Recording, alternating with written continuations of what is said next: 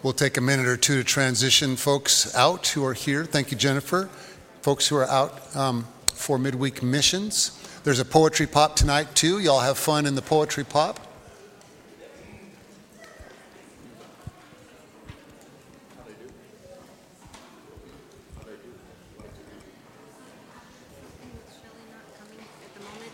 What's that? Did you need help?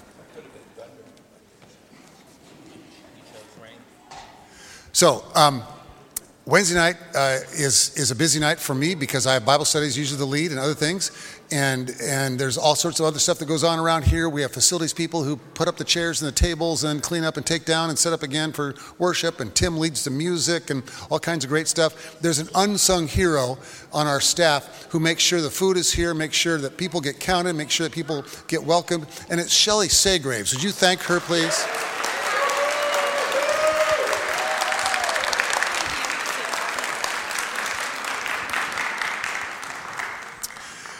Okay, I have notes.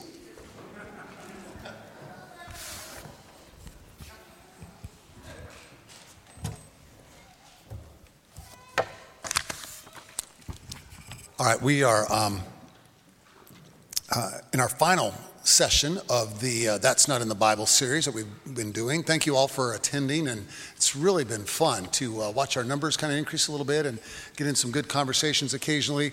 Don't be afraid to ask questions during the Q&A, which we'll do again at the end. But I got a couple questions for you here at the beginning. Let's put that first slide up there. There's 4 things not found in the Bible. Who can name all 4 things that we've been studying this month for a free bag of chips? Who can name it? Anybody name all 4? Anybody name one? Just name one. Everything happens for a reason. That's one. What? Say again?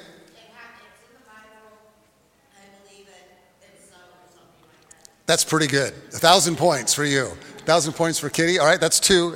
God said it, I believe it, that settles it. I think that's one you're remembering. 2 more. Hate the sin, love the sinner, which is, in my mind, the worst of the 4. Remember one thing from that Jesus never called anyone a sinner. Jesus was not afraid to call out sin, call out injustice. He never called another person a sinner. John the Baptist was good at that sort of thing, but not Jesus.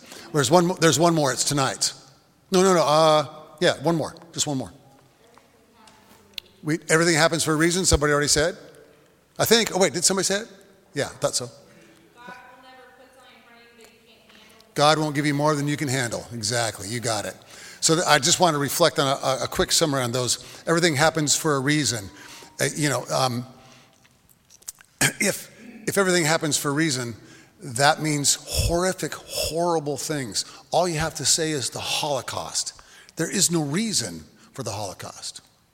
Love the sinner, hate the sin, already said. Nowhere in the Bible does Jesus call someone a sinner. He calls out sin all the time. That's really used as a clobber, a statement, as a way of separating, well, I love you even if you are a sinner, which is a ridiculous comment in the first place. God said it, I believe it. That settles it. We looked at some of the things that are, especially in the Old Testament, that are like crazy whacked. There's a couple things in the New Testament that are crazy whacked, like slaves obey your masters, for example. That text was misused for centuries. And then, of course, God won't give you more than you can handle. We're going to get into tonight. And that one's kind of a cousin to everything happens for a reason. But it takes a little bit different angle, and we'll get into that discussion tonight. All right, so I do want to get some feedback from you all. I want you to talk to each other for just a minute here at the beginning, maybe more than a minute, a few minutes. Now let's put up the next slide. This is your table talk slide for your conversation tonight, just here at the beginning. Now we're kind of concluding, but I want you to really talk with each other. I'm sorry, I can't move my hands around if I'm holding the mic. When have you heard people say, God won't give you more than you can handle? What kind of response did it get?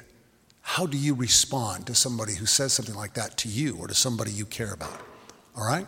You got the questions up there? Let's just start at the table and talk among yourself for just a few moments.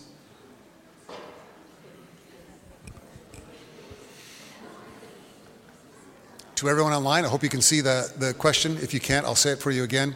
When have you heard people say, God won't give you more than you can handle? What kind of response did it get? How do you respond? If you're watching online with us right now, would love for you to put a comment in the comment section on Facebook or on YouTube and let us know what your experience was like as well. Thank you.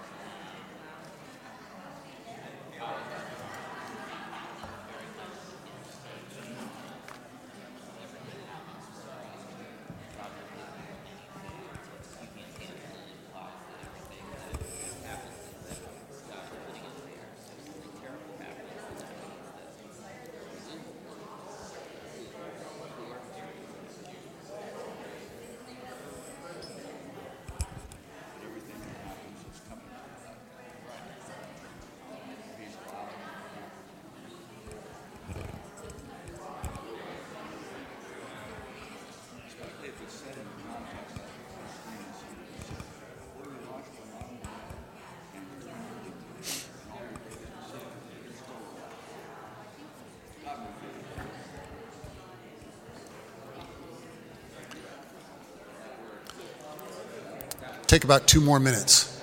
2 more minutes. And again, to folks watching online or people who may have just joined us online, hopefully you can see the question that's on the screen. If not, I'll read it for you. When have you heard people say, God won't give you more than you can handle? What kind of response did it get? And how do you respond? We'd love to see your comments on Facebook or on YouTube. Let us know what you've experienced. Thank you.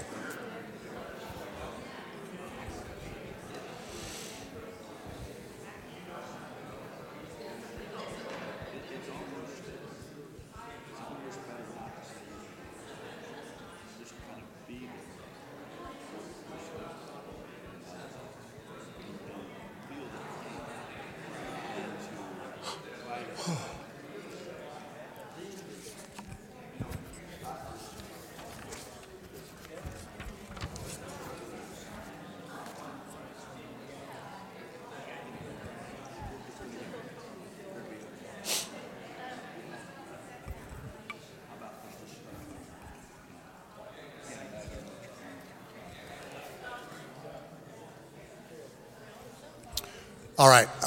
What I'm going to do is ask you, don't speak for someone else, just speak for yourself. I'd love to hear from you. I'm going to take the mic and walk around the room. Just raise your hand if you'd like to share how you handled or how you responded to somebody who made a comment like this to you, or maybe what you might say if someone were to ever say this to you. I'm going to hold the mic. When I let the mic go, it gets too far away. So just let me hold the mic for you. And anybody who wants to share, please raise your hand. I'll come around to your table. How did you respond when you heard somebody say this? Oh, over here.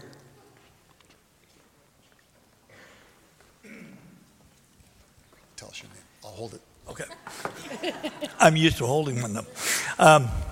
One of the things we discussed was that sometimes it is given as a positive statement. It may not come across that way to the person that you're talking to, but to say to them that it would instill the ability to go to their deepest depth and handle the situation.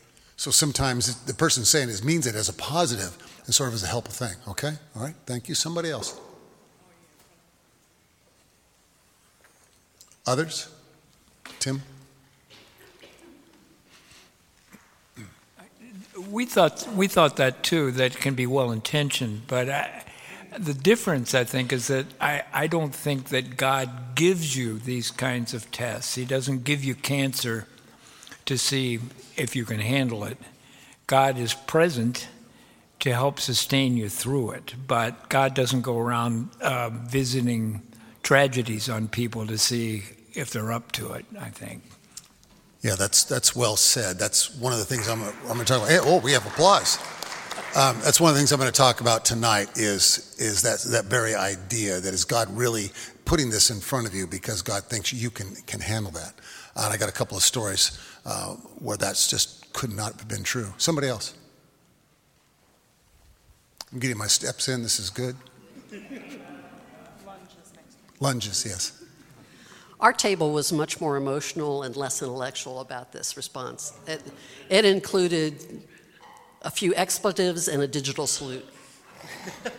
A few expletives and a digital to salute. All right. Thank you for sharing. All are welcome. All right. What else? Somebody else? Did you all plan to be on opposite sides of the room as you asked the questions? I'm getting there. I'm thinking about 9,000. I'll hold it. Okay. I gave an example of someone who's had a hard life and for whom she has a very strong faith in God, and that is what's carried her through. And when she says, I know God won't give me more than I can handle, to challenge that would be to challenge what's keeping her together. And so I think my response would be more like, it sounds like you really have a very strong faith in God, or something that's... Yeah, because I've heard that now a couple of times. Kitty raises a good point that for someone who's gone through some tough stuff to say, but it's really my faith that sustains me through, and I know that's what God is with me, to try to argue with that person probably isn't a good point to do that. And that's remember, one of the things that I've said in this last 3 weeks too is when you're in a situation with somebody who's going through awful things, terrible things, and you don't know what to say, good.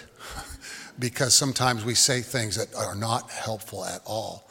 There's a story, you can find it on the internet, it's been around for 30 years now, about a professor who was an atheist, and he said he was trying to demonstrate to his class that there is no God. I'm probably not telling the story very well, but the essential idea was that I'm going to show you that there's no God, and I'm going to break this chalk, and if there's a God, the chalk won't land on the floor. And so he writes really hard on the board. The chalk breaks in half, rolls down his sleeve, down his coat, and lands in the cuff of his pants. Somebody in my family who was going through breast cancer sent that story to me. I responded as a theologian instead of as a brother, because what I said to this member of my family was, let's look at the Bible. Let's look at how can you say something like that? It was helpful to you when the Holocaust happened and babies die in birth and all these terrible things. And the family member wrote back and said, it was helpful to me in the moment. So that's kind of your point, Kitty. My better response would have been a pastoral one, not a theological one, which would have been, I'm so glad that was helpful for you. And I'm proud of you and the fight you've had with cancer, et cetera. We got plenty of time. Time for one more, maybe. Does everybody has a burning one they want to share? Okay. So let's dive into this a little bit now as we encounter this fourth and final one. I do want to say that I think it's well said in the room that this one is probably the most, I don't want to say acceptable, not as awful as the other three. Because when I've heard it said to me in very positive ways of, I just believe God won't give you anything you can't handle. The flip side to that is, and we're going to get to this in a minute, I've had more people say to me, I can't handle this. And we'll talk about some of the thises that I've encountered in my work as a pastor. So go to the next slide. So here's the probable origin for God won't give you more than you can handle. It comes from the Bible. It comes from 1 Corinthians chapter 10, verse 13. Let's go to the next slide there. No testing has overtaken you that is not common to everyone. God is faithful, and God will not let you be tested beyond your strength. But with testing, God will also provide the way out so that you may be able to endure it. Let's go back one slide. There you go, right there. So you can see where the idea comes from is most likely this verse, that God is faithful and not let you be tested beyond your strength. Therefore, God won't give you more than you can handle. But now skip a couple slides ahead. There you go. That one. Change tested to tempted. You see, in the context, in Paul's letter, he's writing about temptation. He's writing about worshiping idols. when he writes to the church in Corinth, he's dealing with a congregation that has had a hard time separating their past from their new beliefs. For example, in one of the verses, in 5 verses before, one of the temptations they're dealing with, and does this sound new? Sexual immorality. Is that a new one? Probably not. And here's the story. Maybe you know the story. And Paul calls this guy out. Imagine having your terrible behavior called out and known and studied by churches for 2,000 years later. If you'd like to be that, just write it down on your card and I'll share it with the congregation. What was happening was there was a young man who was sleeping with his stepmother. I don't think you have to have a degree in ethics to figure out that's probably inappropriate. Paul calls that out and just names it. This cannot be happening. They were also confusing some of their past religious practices. The old word we used to use was pagan. We don't use that. I don't use it anymore because it has a pejorative, a negative sound, like somehow those are pagans and we Christians are so much better. I don't use that word anymore. But in their past, there were some interesting practices. Oh, by the way, the word pagan comes from the Latin word paganus. It just means ordinary person. So, hello, pagans. In their past, they spent time worrying about idols and worshiping in some of the Greco-Roman called cultic practices. In fact, one of those which was to worship the emperor. There was an emperor cult. You could go to a particular temple. It was named after the current Roman emperor, and you would worship him in that space. From a political and theological standpoint, Christians wouldn't have anything to do with that sort of thing because we don't put our faith in the President of the United States. We put our faith in God, and we ask God to really help the President of the United States, regardless of who it is. If you want to know who it should be, I'll tell you that later. So it's really, in context, what's happening here is that Paul is dealing with a congregation that has some ethical and moral failures. And he wants to understand that, listen, being tempted is serious, and it's not something to ignore, but to go ahead and name it and understand it. And there's no temptation that God can't help you get over with and deal. Now, a lot of your Bibles will have the word tested rather than tempted. But in Greek, the word can easily mean tempted. And in the context of what Paul's writing, I would argue, and so does Adam Hamilton and lots of other smart people that are theologians, argues that a better translation would be tempted, especially given the context. Even the stories of Jesus, I only looked carefully at Matthew chapter 4 today, of Jesus being sent out into the wilderness where he's tempted. Even those stories in many of the English translations say tested. But most of us, including me, again, understand Jesus as being tempted. I'll say a little bit more about that in a moment. So temptation is not a unique experience. It's something that's shared by all of us. Adam, in his book, Half-Truths, tells a story about a time a couple of years ago when he was trying to lose some weight. He'd gotten into his 50s. All of a sudden, you couldn't eat Dairy Queen every day and not gain some pounds. And so he started an exercise program, and he had a small, very healthy half of a sandwich that was his lunch. And he'd eaten his lunch, and he was still kind of hungry, but he had work to do and had to go from his office to somewhere else on their campus. When his hospitality coordinator came walking by with one of those push carts full of Dairy Queen bags, actual Dairy Queen bags, and he could smell the burgers and the fries and the stuff, and also Dairy Queen, at least in Kansas, sells chicken fingers with white gravy. Have you ever had that before? This is Jesus's favorite meal. I'm sure of this.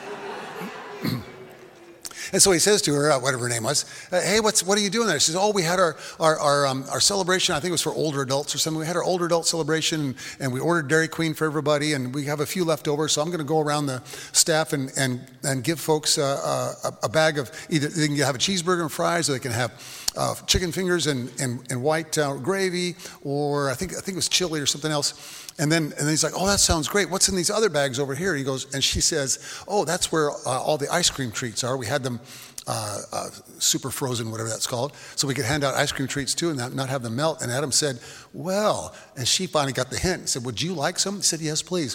And he took the chicken fingers with white gravy and a bag of ice cream treats and went back to his office and ate it all, and then went back to working on his sermon.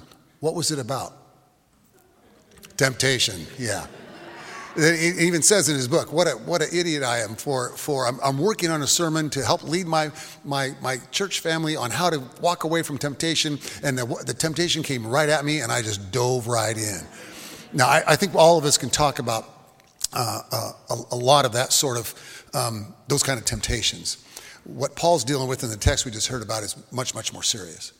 You can eat a bag of chicken fingers and white gravy and not harm your neighbor. But if you're using your power or your control or whatever to use somebody else for yourself sexually, you're harming that person. You're most likely harming the community that person is in, and those have some dire straits. Sometimes the temptations that we give into get us in serious trouble. I have a friend who's a pastor who recently retired. About 25 years ago, somebody thought that they'd heard the sermon he preached somewhere else. His temptation was very strong. He has a photographic memory.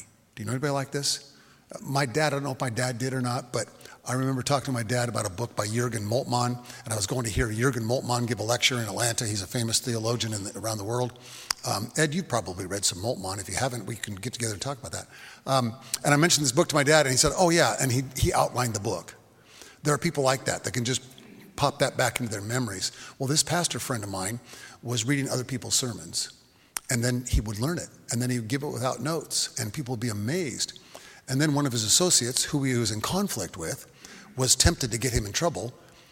The associate broke into his computer, which is illegal, but found the resource that he was using for these sermons that he was using, and got him in serious trouble. He was fired, so was the associate. Now he went through a year of plagiarism rehab or something, and it was back in the pulpit in a new church a year later. But that's a pretty serious offense. That's a different temptation than snatching what were they called for Dairy Queen? Dilly bar? Is that what they were? Julie and Glen used to love dilly bars. It's a much more serious thing. But here's the good news. Let's go to the next slide. For we do not have a high priest who is unable to sympathize with our weaknesses, but we have one who in every respect has been tempted as we are, yet without sin. That's a fairly remarkable thing. Jesus isn't presented as some sort of superhero in the Bible. He's presented as someone who is like us. Life is tempting for him. There are difficult things and choices that he has to make, maybe in his life because of who he is every single day. He's overwhelmed with choices and often just never gives into those. So consider Jesus' temptations in the wilderness. What were they? Let's see, for another bag of free chips. Can anybody name the temptations? Just raise your hand real loud. I'll repeat them so people can hear. What were the temptations, Sharon? Turn stones into bread. What's wrong with that? Are there hungry people in Jesus' day? Are there hungry people today? Should I be turning stones into bread if I have that skill? That's a strange temptation. Interesting, though. What's another one? Throw yourself off the temple roof and you'll be saved. God, after all, it says in the book of Psalms that God's angels will catch you and carefully set you on the ground. The devil's really good at quoting the Bible. Be careful of those kind of people. That's a joke. I'm going to talk about myself. What's wrong with that? I mean, if there's a couple thousand people outside the temple and they see Jesus do this amazing thing, isn't that going to be helpful for their faith? Couldn't that be helpful? I knew a guy in seminary that hired one of those gigantic crane things, not a crane thing, like a lift, like you see people on for cherry picker. Thank you. Yes. And he preached from the top of the cherry picker. Why? Because he thought it would be cool. That's a temptation I will never give in to. But maybe it is cool. Maybe it impresses people. Maybe it's a good thing. Why is that a temptation? I'll talk a little bit about it in a moment. What's the third one? Sort of, kind of. But that's actually from Nico Kantanzakis' book, which that's in my slides too. She said you can have a normal life. What was it? Power. What was? Say more. She forgot. You got a half a semester left to figure it out, Jennifer. It's okay. Say it, James.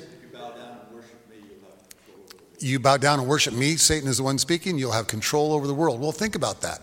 Would you vote for Jesus for president of the United States? I would this year. Somebody, did you hear that? I would this year. I'd vote for him every year. Come on. Yeah, yes. So what's wrong with that? Why can't Jesus have political power? Okay, so bow down to the devil, whatever. But if Jesus is in charge, we feed all the hungry people, we open the borders and make it clear and simple on how to immigrate people in and get people jobs and work and help the economy, et cetera. That's all good, isn't it? What's the temptation that's at the center of all those things? And this is kind of, who was it that said it? Maggie, where are you? Yeah, this is kind of, who said normal life? Was that you? Yeah. This is kind of maybe where that answer comes from. Because all of those things are a temptation for him to be someone other than who he is. He's not called to be a politician. He's not called to be, he has power, but it's not from the earth. It's not from politics. It's not political power. He's not called to be a magician and pull off tricks. He's not even called to turn stones into bread. He's called to encourage us, as Matthew 25 says, to do what? Feed the hungry, who are described as the least of these. So the temptation really is for him to be someone other than who he is. I'm talking a lot about temptation because that's really, in my view, what the origin of this phrase, no one gives you more than you can handle, is about. That what Paul's really saying to folks is, God's not going to give you a temptation that you don't have the ability within you to deal with. That doesn't mean it won't be hard. That doesn't mean it won't be controversial with your family and friends, et cetera, but that you have the ability. I mentioned Nikos Kazantzakis a moment ago. Go to the next slide. How did that one get in there? That's not tonight. Hopefully the next one is the last temptation. There we go. Okay. John 3:16 is a good verse, but that's not for tonight. How many of you seen the film, The Last Temptation of Christ by, I forgot who did it. Some of you did. It came out in 1988. I was first year out of seminary. I was a really radical, power to Jesus kind of guy, and we're gonna change these kids' lives. And I took them all to that movie, which was kind of a controversial movie. There were fundamentalists picketing around the theaters and things, and so I marched in with my youth group, and we're going to watch this movie, and we're going to have a deep conversation about it. My entire youth group, an hour in, was asleep. I loved it. I thought it was a great movie. And there's a couple of scenes in there where they portray Jesus facing temptation, and one of them is him in the desert. They don't ever really show the devil or Satan or whatever name you might ascribe to him, but they show him wrestling, almost wrestling with God. And the temptation is, you're going to have a tremendous amount of power. How is that power going to be seen in your life? Are you going to misuse it in false ways, like jumping down from the top of the temple? Or are you going to use it for the way that God blessed you and gifted you with it? Then the next one comes about 2/3 of the way through the movie. He's on the cross. And that's the last temptation. If you've read the book, if you've read Kazantzakis' book or seen the movie, the final temptation he faces is to come down off the cross. Now this is from Kazantzakis. It's not in the Bible, but it's a powerful story. And he's obviously dying. All of a sudden, a little girl is hovering in the air, maybe 10 years old, has a beautiful white gown on, long blonde hair, and she's saying to him, you have the power. She looks like an angel. You have the power to climb down off the cross. This is meaningless. Your death will be meaningless. Why bother? Get down off the cross. There's a woman who loves you. They implied this throughout the movie. Why don't you go and marry her, have a wonderful life, produce children? You can teach and preach. The world needs you, so why not do that? Now, who is this that's talking to him really? Yeah. It's always important to recognize this.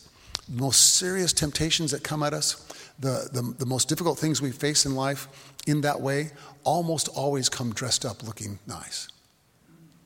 Almost always. The devil doesn't show up in your life. Just let me be clear. I believe that evil exists in the world. Evil is terrible. It's there. The devil is simply a metaphorical way of understanding that. I don't believe in a literal, real devil. If that gets me in trouble with you, you can talk to me later. But I will talk about the devil as though it's real. I don't think it's a real thing. I think evil's a real thing. Nonetheless, so staying within the metaphorical discussion, the devil doesn't show up with horns and a pitchfork and fiery beams thrown at you and stuff like that. No, the evil that comes at us in a beautiful kind of setting. I mean, my friend Adam, when he saw that cart of Dairy Queen bags going by, that was like the Garden of Eden as far as he was concerned. So the temptation there is to really misuse his power for what it was intended. In the movie, they do a long, this is part of the reason my kids fell asleep, they do a long thing about what Jesus' life would have been like if he'd gotten down off the cross and gotten married and had kids. And even the Apostle Paul shows up at his house one day and says, I bought in everything for you, and now you've ruined it by the way you came down off the cross. This is insane. It was a little bit different and strange there. And then 30 minutes later, he's back on the cross. And he proclaims those words from the Gospel of John as he dies. It is finished. Except in the movie, he says, it is accomplished. Which Julie and I both kind of went, we don't like that translation. But that's the idea. That's the temptation is a very serious thing. Now let's talk about this power temptation. There's a great book I've been reading. I quoted it the other day called The Power Paradox. It's by Dr. Keltner. I hope I'm saying his name right. He's a professor of psychology at the University of California.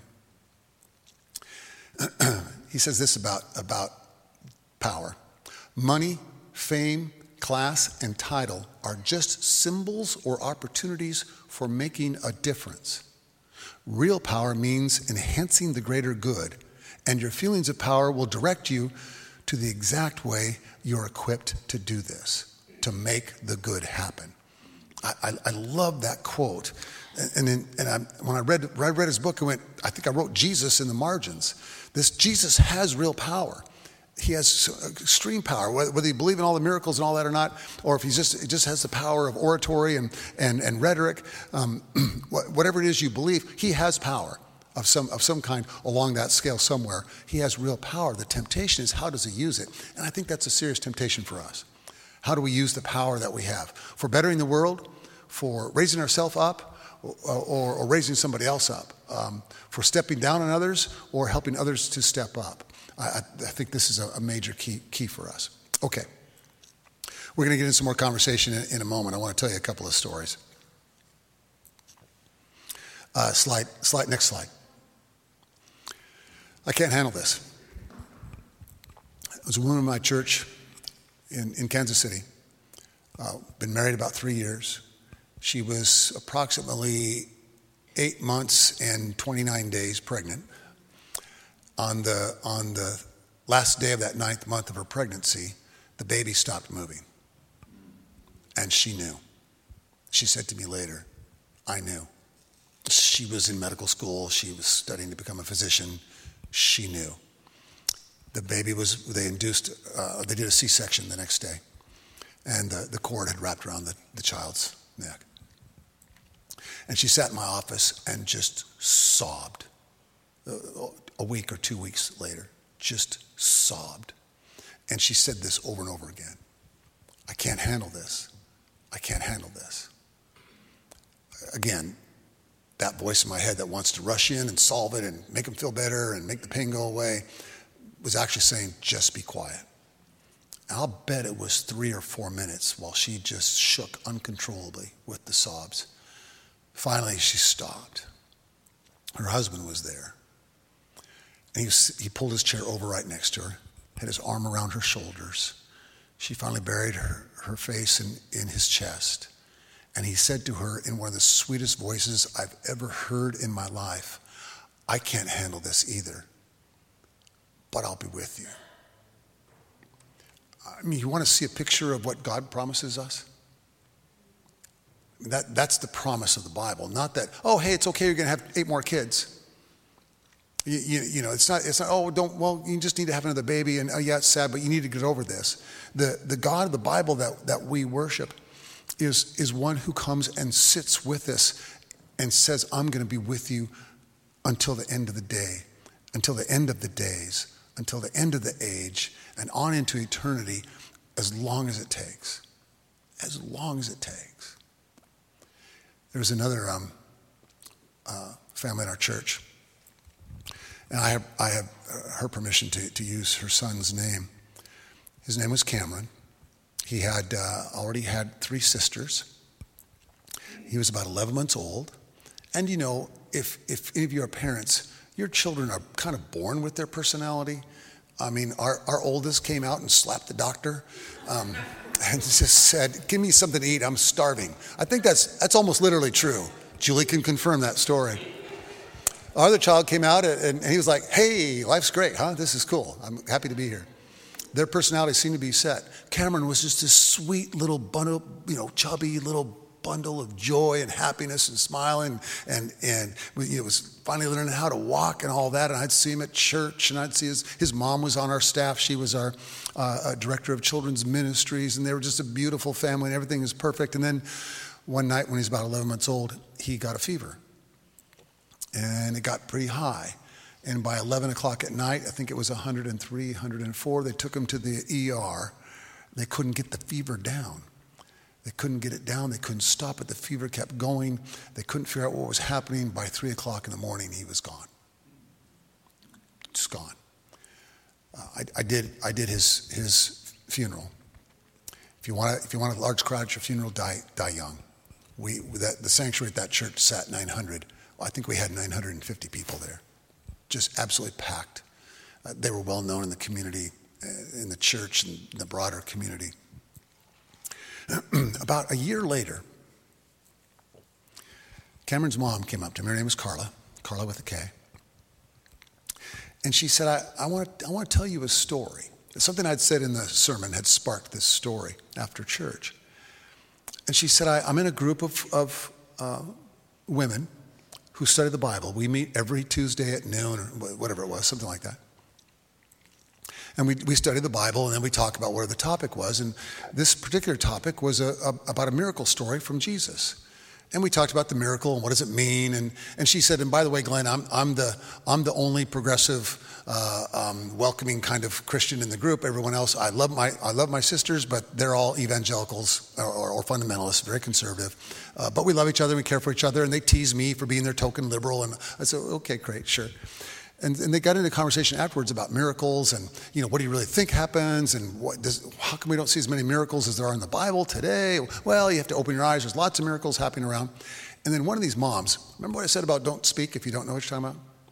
One of these moms looked at Carla and said, when I think about Cameron, I don't know why God didn't give you a miracle.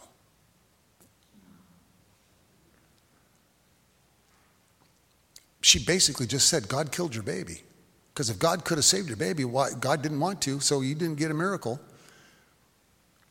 Carla is one of the most mature, brilliant persons I've ever met in my life.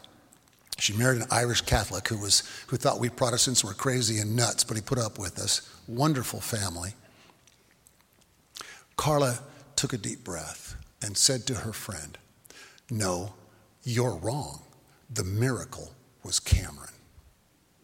His life, his presence, his spirit, his joy, his laughter, his tears, everything about him was miraculous.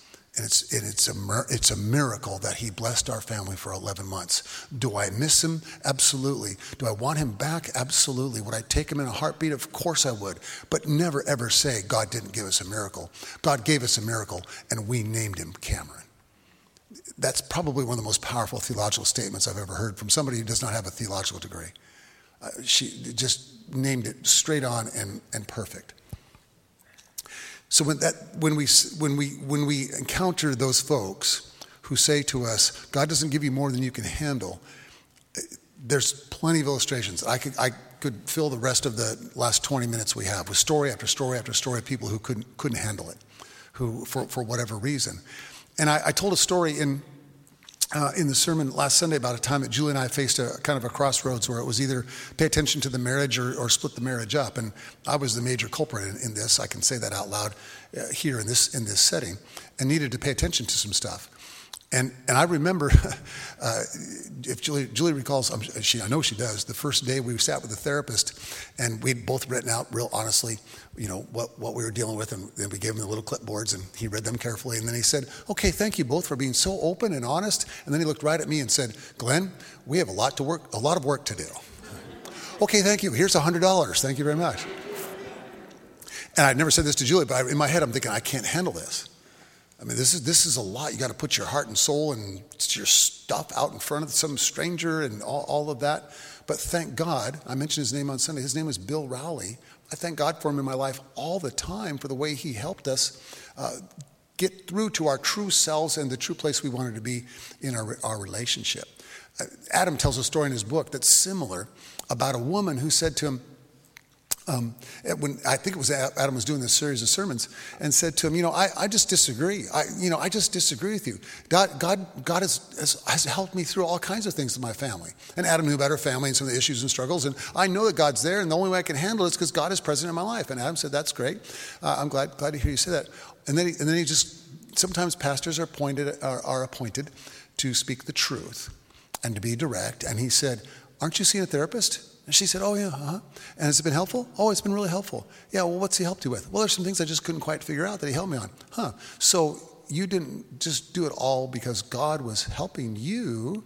Maybe you went to the therapist and she got really angry with him and kind of stormed out. But then, and I'm summarizing the story in the book, but then a few months later, she came back and said, I started thinking about all the people in my life that I've gone to for help because I couldn't handle it on my own.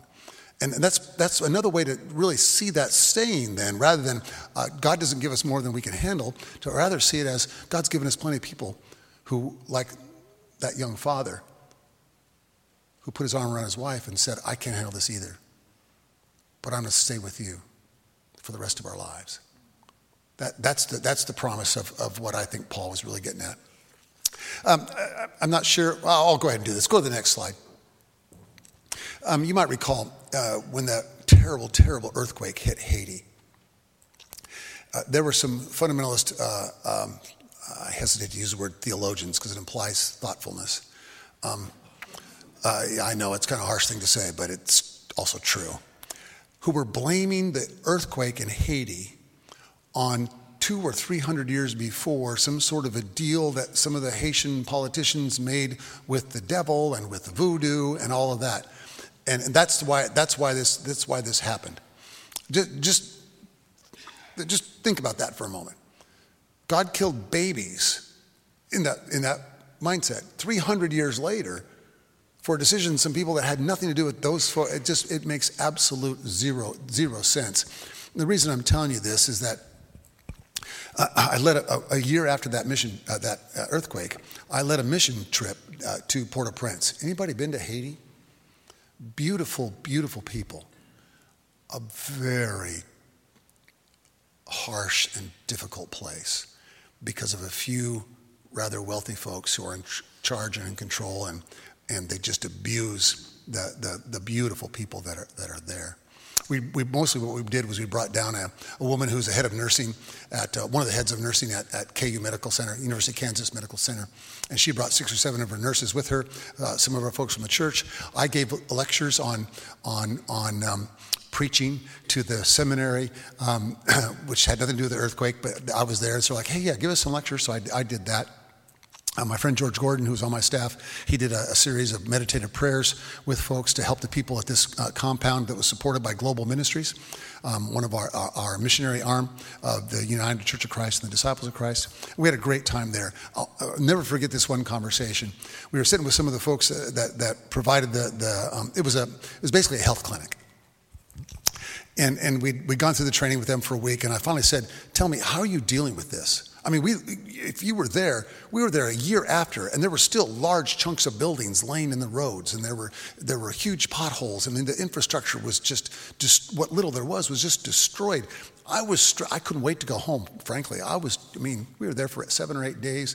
These people have been dealing with it for a year. And I said to them, how are you dealing with this? And this one man said, more or less, there's no way to handle it, so we move one stone at a time. One stone at a time. If I'm walking to my job, and there's a large rock in the road. I pick it up and I throw it over, and I said, "It's one stone at a time." That's the best we can do. Part of the reason I brought that up on temptation is there's this temptation to rush in with stupid theology or stupid answers that we want to avoid. And the promise that we get in all these stories, especially the ones of people dealing with each other, the most powerful promise is in this verse. Let's go to the next slide. You heard this from Jennifer earlier. God is our refuge and strength, a very present help in trouble. Leave this slide up for a minute before we go to the next one. Therefore, we will not fear, though the earth should change, though the mountains shake in the heart of the sea. How many of you used to watch The Daily Show with Jon Stewart? Some of you used to watch it. A week after that so-called theologian said, "Oh, this is because of the voodoo that they agreed to do, and that's why God is trying to destroy that land." Jon Stewart, a non-practicing person of Jewish heritage, came out and said, "Do you not read your Bible?" I mean, he's like, I haven't been to church, I haven't been to synagogue in 40 years, since I was a little boy, but even I know what Psalm 46 says, and he quoted it on national TV and said, "Your Bible says, therefore we will not fear, though the earth should change, though the mountains shake in the heart of the sea." So the earth shook at Haiti, and even in the heart of the sea. And the promise is what? God is our refuge and strength, a very present help in trouble. The promise of the Bible is not that we will be given things that we only the things we can handle, but that no matter what comes at us, God blesses us with God's presence. And in many ways is like that young couple who just lost a child, who are there for each other. Next slide. Though its waters roar and foam, though the mountains tremble with its tumult. One more. This is the end. Be still and know that I am God. I'm exalted among the nations. I'm exalted in the earth. The Lord of hosts is with us. The God of Jacob is our refuge. Look at that first verse. Have you ever done this before? It's a spiritual practice exercise. Be still and know that I am God. Then drop the last four words. Be still and know. Then drop the last two words.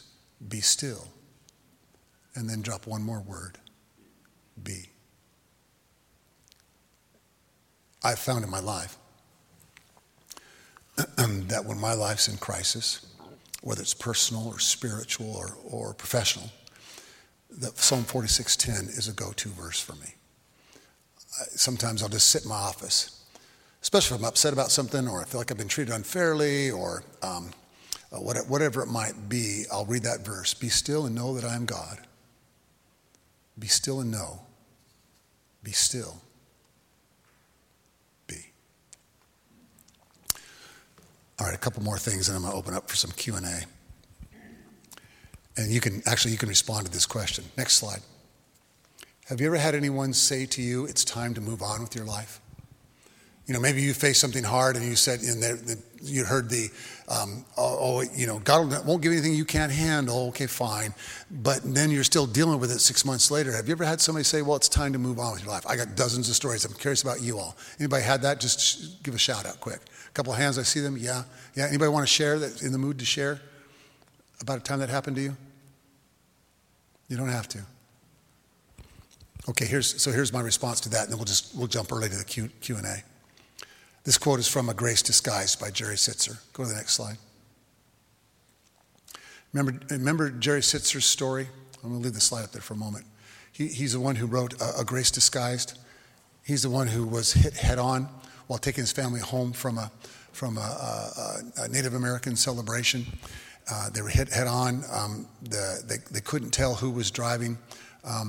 They think there was a couple driving that hit them head on with a truck. Both of the couple were thrown out of the car. Both of them tested positive for alcohol over the limit. The husband survived, and three of the Gerald Sitzer's family were killed. His mother, his wife, and one of his children. One of them virtually died in his arms there on the scene. And he just wrestles with this all the way through, this horrible evil that's done to his family and what it's been like. And towards the end of the book, he gets to this conclusion. I did not get over the loss of my loved ones, Rather, I absorbed the loss into my life, like soil receives decaying matter, until it became a part of who I am. One more slide. Sorrow took up permanent residence in my soul and enlarged it. It's one of the most beautiful statements I've encountered in my reading. Sorrow took up permanent residence in my soul and enlarged it. All right, let's do some, any questions that you have, comments that you'd like to make, et cetera. Would love to hear from you. Oh, Larry, please. This has been fantastic. I think we live with the myth. Hang on. You think we live with the myth? Yeah, okay. I live with the myth because I think, because we're Western, because we think our job is to fix things. We always make things better. And the myth is that there's a normal life. And when that life changes and it's not normal, we do everything we can to try to match it back up and to pass it up, as opposed to understanding exactly that phrase right there and to rethink and re-understand. That's God speaking when we hear that kind of words. Yeah, I agree with that. I hope you could hear what he said. That was really, really well said. Well, we think we're supposed to have a normal life, and as soon as something abnormal happens, there's a tendency to think somehow I've done something wrong, or I deserve this, or some other issues like that. I had a thought that I just lost it. Hang on a second. I'll find it again. Oh, it was this. This is not about me. I think this is somebody that Dick Wing ministered to while he was here. A young mother had lost her child, like 3 or 4 years old, and she got into a conversation like my friend Carla got into, and the comment was, it's time for you to move on in your life. One of her friends was saying to me, look, I know it's sad, you miss your child, but it's time to move on in your life. You need to get over your grief. And her response was, why would I want to get over my grief? It's all I have left of my daughter. I mean, that's another beautiful and powerful statement. It doesn't mean well, I won't get into that. I'll just leave that. Somebody else. Questions or comments? Please, Ed. I'll come to you. And to affirm what you were saying earlier, I mean, even Jesus himself said, if he fell face down, I looked it up, it said he fell face down on the ground and said, if it be thy will, let this cup pass from me. He couldn't handle it. And then on the other side of the coin, he did say, with respect to God always being present, even the Lord himself said, my God, why have you forsaken me? So whether that's an actual accurate statement about what happened, that God did in fact forsake him, or whether it sure seemed like it sure seems like it to us at times, right? Yeah. Yeah, that's really good. The first thing that Ed said is from the Garden of Gethsemane, when Jesus has just had the Last Supper with his friends, and he's sweating drops of blood. And he even says, if there's any other way, but then he finally does, like you say, prostrates himself and says, if not my way, but yours. And then the beautiful quote from Matthew 22, I think it's 22. No, it's later than that. He's on the cross, Eloi, Eloi, lama sabachthani. He says it in Arabic, or in Aramaic. My God, why have you forsaken me? That's a quote, 22 is my head. That's a quote from Psalm 22. And some people say, oh, this is a good thing, because what he's really saying is God's going to eventually stay with him, because if you go all the way to the end of the Psalm, there's the promise that God will rescue him. And I'm like, I don't think so. I'm with you. I think it's a cry of feeling forsaken, a cry of being left behind, forgotten, abandoned, and the rest. If it's just Jesus quoting a Bible verse to prove to everybody, hey, don't worry, it's going to be fine, the power of the story is lost. But yeah, thank you. I should have had those in my notes. Those were good. Thank you. Statements or questions? So just for the last few minutes we have, one of the additional ideas I thought about making this a 6-week series, and I thought that was too long, so I didn't do that. But one of the additional ideas I had, which isn't as good or as well known, that's why I dropped it, but that Adam blamed Eve. Have you heard people say that before? That Eve was the one who caused the problem and Adam blamed Eve. If you read that story, a snake. I loved it. This is a Bible trivia thing. Nowhere in the book of Genesis is the devil identified as a snake or is the snake thought of as a devil? The snake's just a crafty creature. It's just a crafty, probably dude, whatever, crafty creature. And it's like, hey, what, did God tell you shouldn't eat from something? Well, yeah, that tree over there. But we have like 9,427 other trees that we can eat from. It's great. It's the Garden of Eden. And the snake's like, but if you eat this apple, you'll be like God. Again, you hear the temptation? You'll be like God. How's that a bad thing? So Eve eats the apple. Then she gives it to Adam. Adam eats the apple. They both realize they've done something wrong. They also kind of look down and go, oops, we forgot to get dressed this morning. And so Eve makes some little coverings for them. And then God comes through the garden, is wandering around going, Adam, Eve, why are you hiding from me? And they eventually come out and they acknowledge God's presence. And Adam says to God, what? When God says, did you eat from the apple? And what does Adam say? Say again? Why did you let me eat the apple? Yeah, your miraculous hand should have stopped me from eating the apple. That's essentially what he said, because the woman that you gave me, he's blaming God. So, but that would be the end of the lesson, and then I'd have 55 minutes to kill. Are there others though? Are there any others that you have that you wonder what we might have looked at tonight? Any others? Because there aren't that many. Nice and loud, Wayne. I would like to go back to the first slide and have you tell me, because I don't understand, what I'm supposed to say when I hear that God will never give you anything that you can't handle. What are you supposed to say? How are you supposed to react to that? Somebody said that to me. Because I heard that here. You heard that here at this church? Yes. Okay.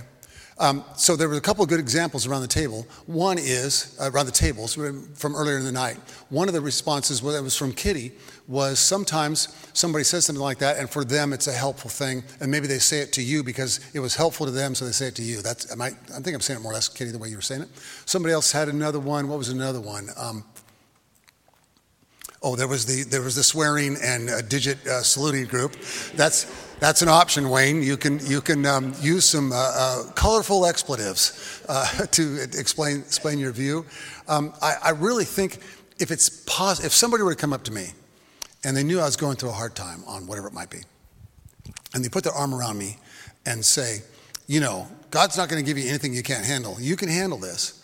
My first comment would be, personally, I'm just speaking for Glen, would be, I can't handle this.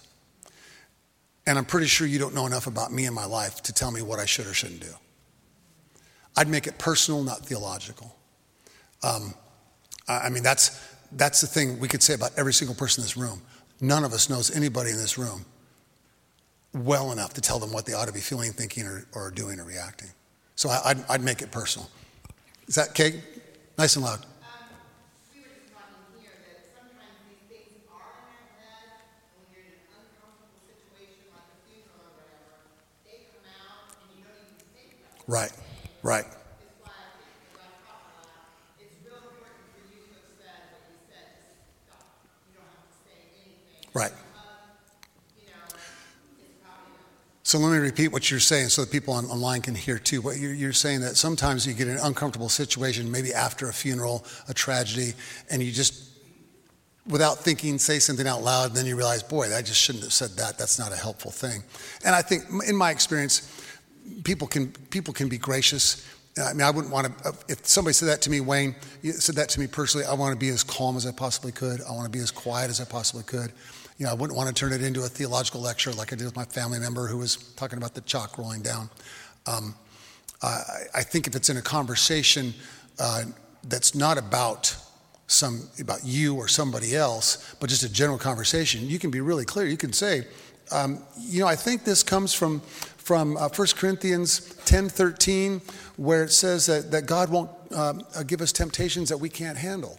And it doesn't say that people kind of misunderstood that now, and it's really not what it means at all. That'd be part of how I'd say that. Okay? Sharon, please. It would be important for me to say, God didn't give it to me. Yeah, that's good. God didn't do that to me. I'm not blaming God. Yeah, like Adam. Good point.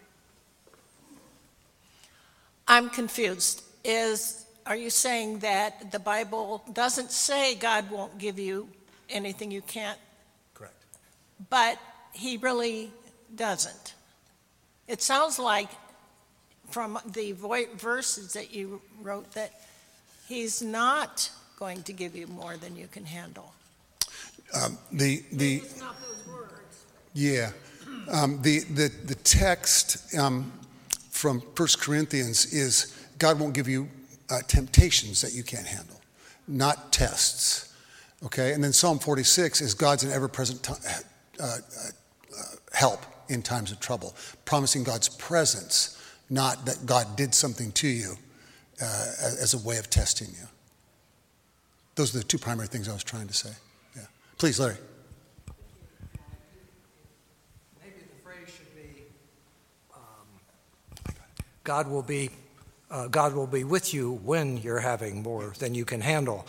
It's not our job to fix it, but we can be, and you've said it so clear today, we can be the Spirit of God in that moment, and sometimes just showing up and being there is the best thing we can do. That's a real good summary of what we train our congregational care ministers. Do we have any congregational care ministers here in the room tonight? Yeah, I hope this is fairly accurate. What I'm saying. One of the things you learn is you don't walk into a hospital room and start telling them what they feel. You don't walk into a hospital room and come with answers. It's the ministry. Did Mary Kate use this phrase? It's the ministry of presence. Have you heard that phrase before? It's really the ministry of presence. It's being there, being available. I sat in someone's house once whose son had died of a drug overdose for about 30 minutes. I sat down and she said, "Would you like a cup of coffee and a piece of cake?" I said, "Sure." She brought me a piece of cake, a cup of coffee, and I said, I feel terrible about your son. Can we start talking about the funeral service and what you'd like to do? And she said, "Sure, but I'm going to be quiet for a minute."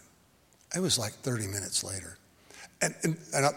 This is what drove my silence was fear. I'm 25 years old. I haven't gone to seminary yet. I'm about to leave for seminary. I don't know nothing about nothing, but I know what I don't know. And I just sat there for 30 minutes, and then finally we got into the conversation. One of the things she said to me, too, was she asked me a question: is my boy in hell because of the drugs? And again, I wasn't trained. I didn't know what I was doing. I just said, "I don't think so, no." And she started to cry, and that was enough.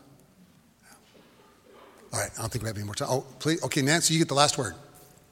I'm just thinking it's a little dangerous to say that God won't give you more than you can handle. My one daughter counsels alcoholics and drug addicts, and they need to think that they can go and get help because they can't handle it right now on their own. And so it's a dangerous kind of phrase, I think.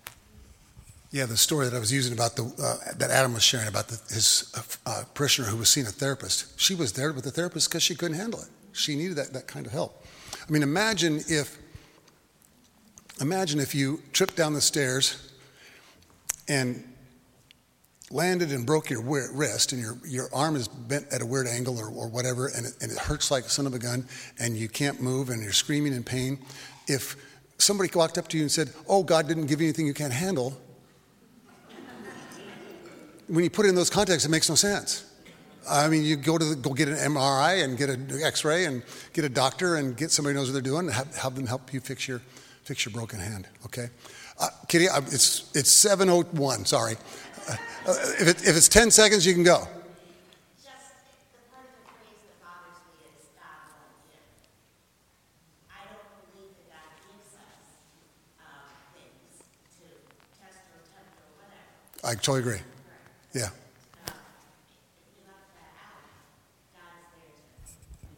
Right. All right. Let's have a prayer.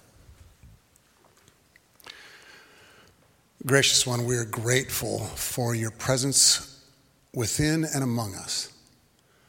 Sometimes it's easy when things are great, when our life seems like it's a gentle slope climbing to ever greater heights, to blue skies and puffy white clouds, to forget that you're there as well.